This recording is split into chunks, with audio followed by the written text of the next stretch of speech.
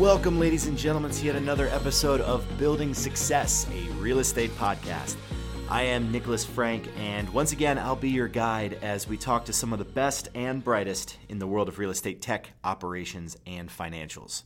This podcast would not exist without you as listeners, so if you like what you hear, we'd love to know it. I would love to know it. Subscribe on iTunes or your favorite podcast app. When applicable, please give us reviews and ratings.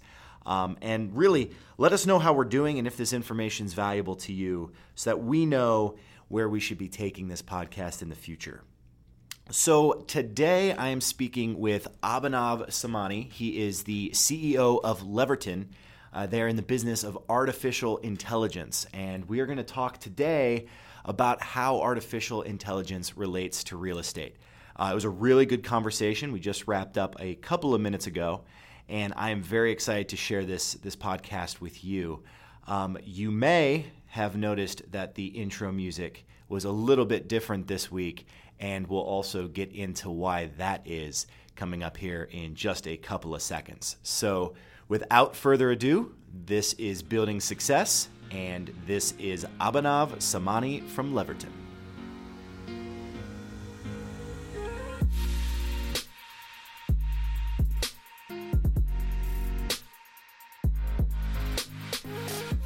So I am here with Abhinav Samani, the CEO of Leverton. Thank you for joining me today, Abe.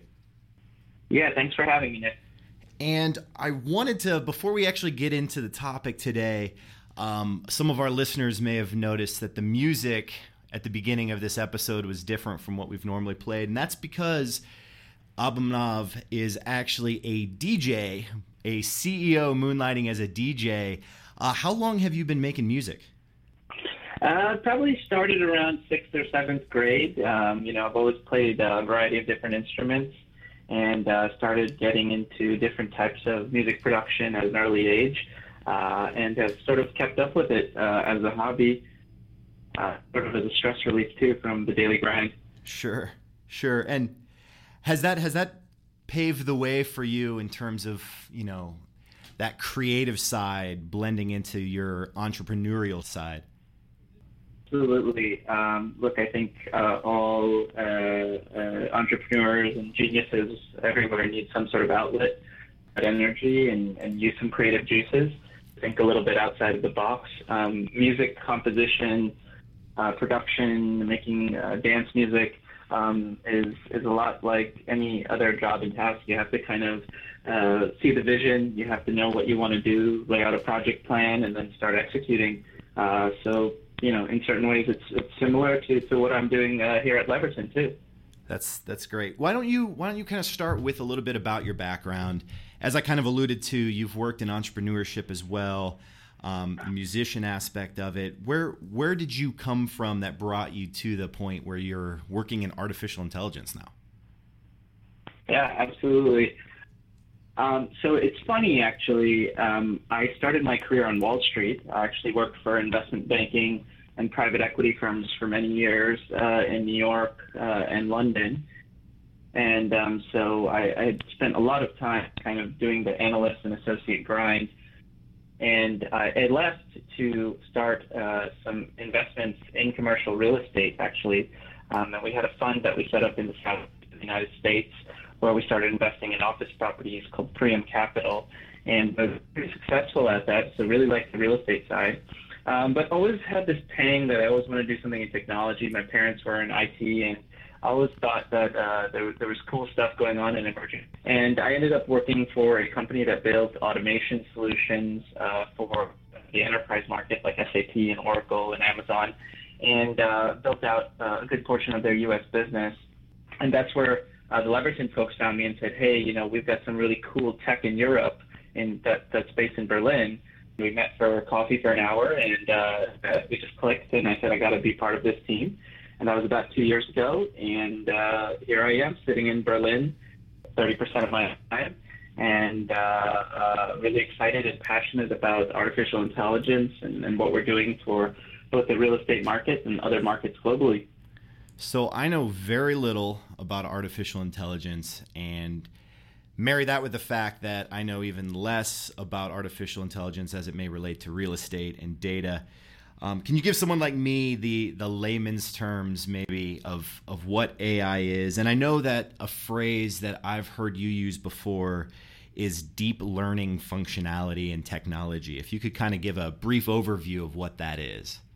So look, artificial intelligence, from a cultural perspective, is something that has been ingrained to us since sort of the days of the Terminator, right? And this sort of concept of this all omniscient being that is out there to destroy the world. Today, what we've seen is that artificial intelligence is really more like augmented intelligence. It's an ability to use technology to do things faster and better. And really what we are trying to do with machine and deep learning, which is a subset, is we're trying to actually replicate the way that the human brain works and operates through something called a neural network. So your brain is actually the largest and fastest and most powerful computer that ever could exist. And constantly it's processing billions and billions of decisions all the time and simultaneously. For example, you're breathing right now, you're talking, you're thinking about what you're going to say next.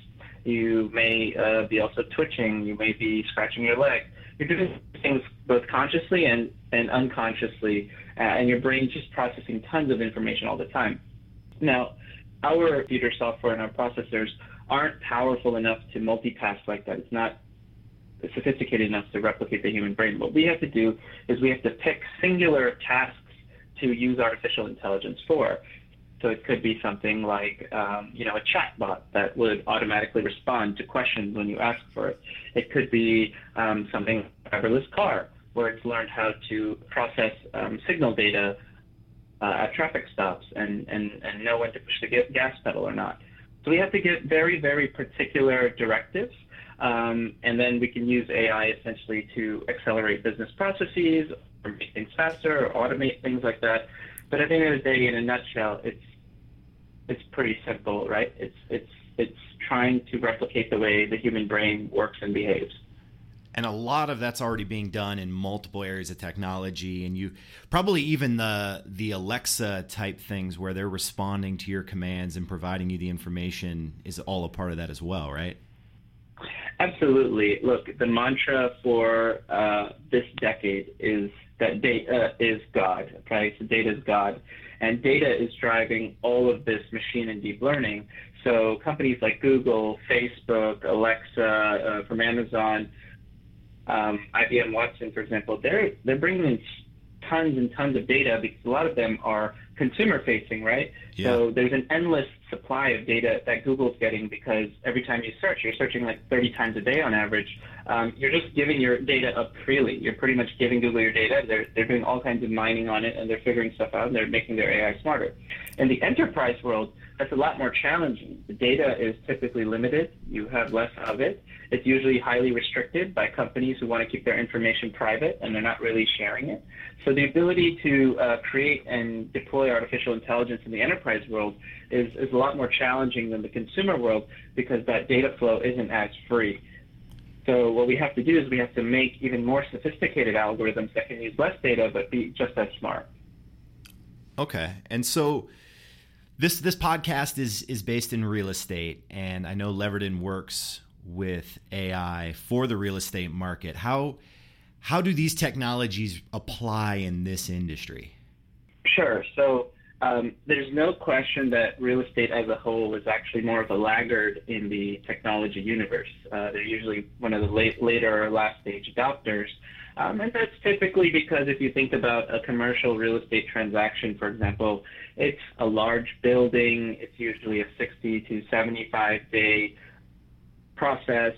You don't have to transact really quickly at the speed of sound or the speed of light, the way that, if you're a hedge fund trying to do arbitrage trading, or you are a big multinational trying to, buy and sell lots of goods, you want that to happen really quickly.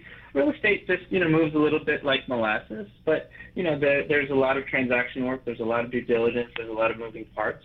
And then even once you own the assets, there's a lot of work to maintain them, to administer them, to collect, to lease payments, rent payments, and for the lessees to make rent payments, et cetera.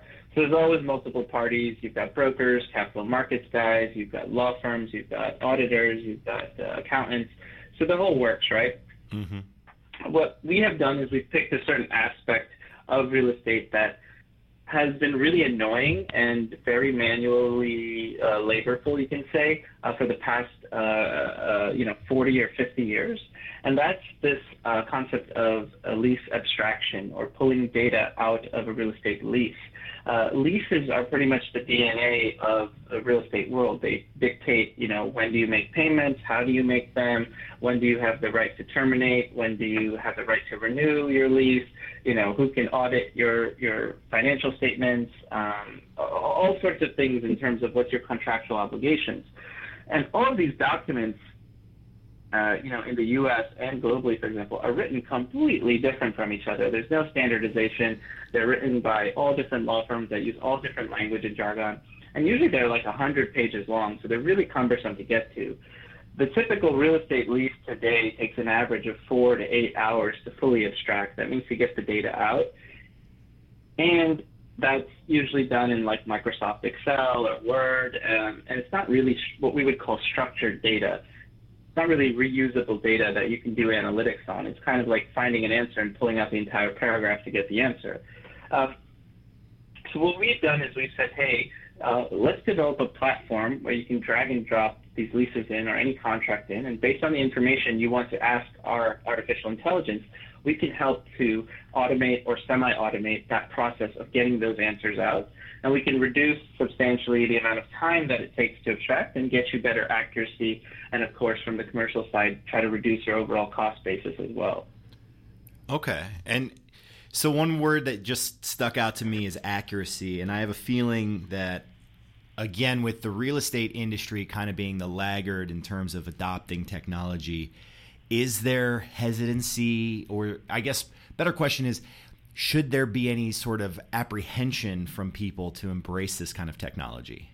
Look, a lot of folks ask me, who is your competitor? What other technologies do you compete with in the market? I said, guys, 95% of the time, we're not competing with any other technologies or any group of people. We're competing against inertia, or rather the willingness to change or not change. So it is a challenge to get companies to see that this is a valuable service, that this can actually produce better results, because we're asking them to think about the world in a different way than they've thought about it for the past 30 or 40 years. And a lot of real estate folks are very comfortable with the life that they've made for themselves, the way that the bread and butter kind of system works. But all of that is changing, and it's changing really fast. Things are getting more and more competitive every day. Market valuations are moving, and all asset prices are sort of correlated. People are searching harder and harder for alpha or return, right? Mm-hmm. And part of that is reducing cost basis, about doing things more efficiently, and gaining insights from your data. All of this AI stuff is directly correlated and connected to big data analytics, right? Another big buzzword. And these landlords and lessees and brokers and capital markets are sitting on hundreds and millions of such valuable information stuck inside their real estate leases that are just images in the form of PDFs that they're not really utilizing. They're not doing any sort of statistical analysis on. What we're doing is giving folks a platform by which we can turn your data into structured data, and you can make better decisions from it, and start to really harness the power of that so you can be more competitive in the space that you operate. And I love, you said valuable information, and people say that all the time, but then you reiterated, and one of the reasons I want to speak to you, I was reading one of your blog posts, and you were quoted as saying, data is the currency of the future. And it's the building blocks upon which all future management decisions will be made. Mm-hmm. And it's interesting because you always hear about information being valuable, but really there's a price tag to that in how it gets utilized, right? Absolutely, absolutely.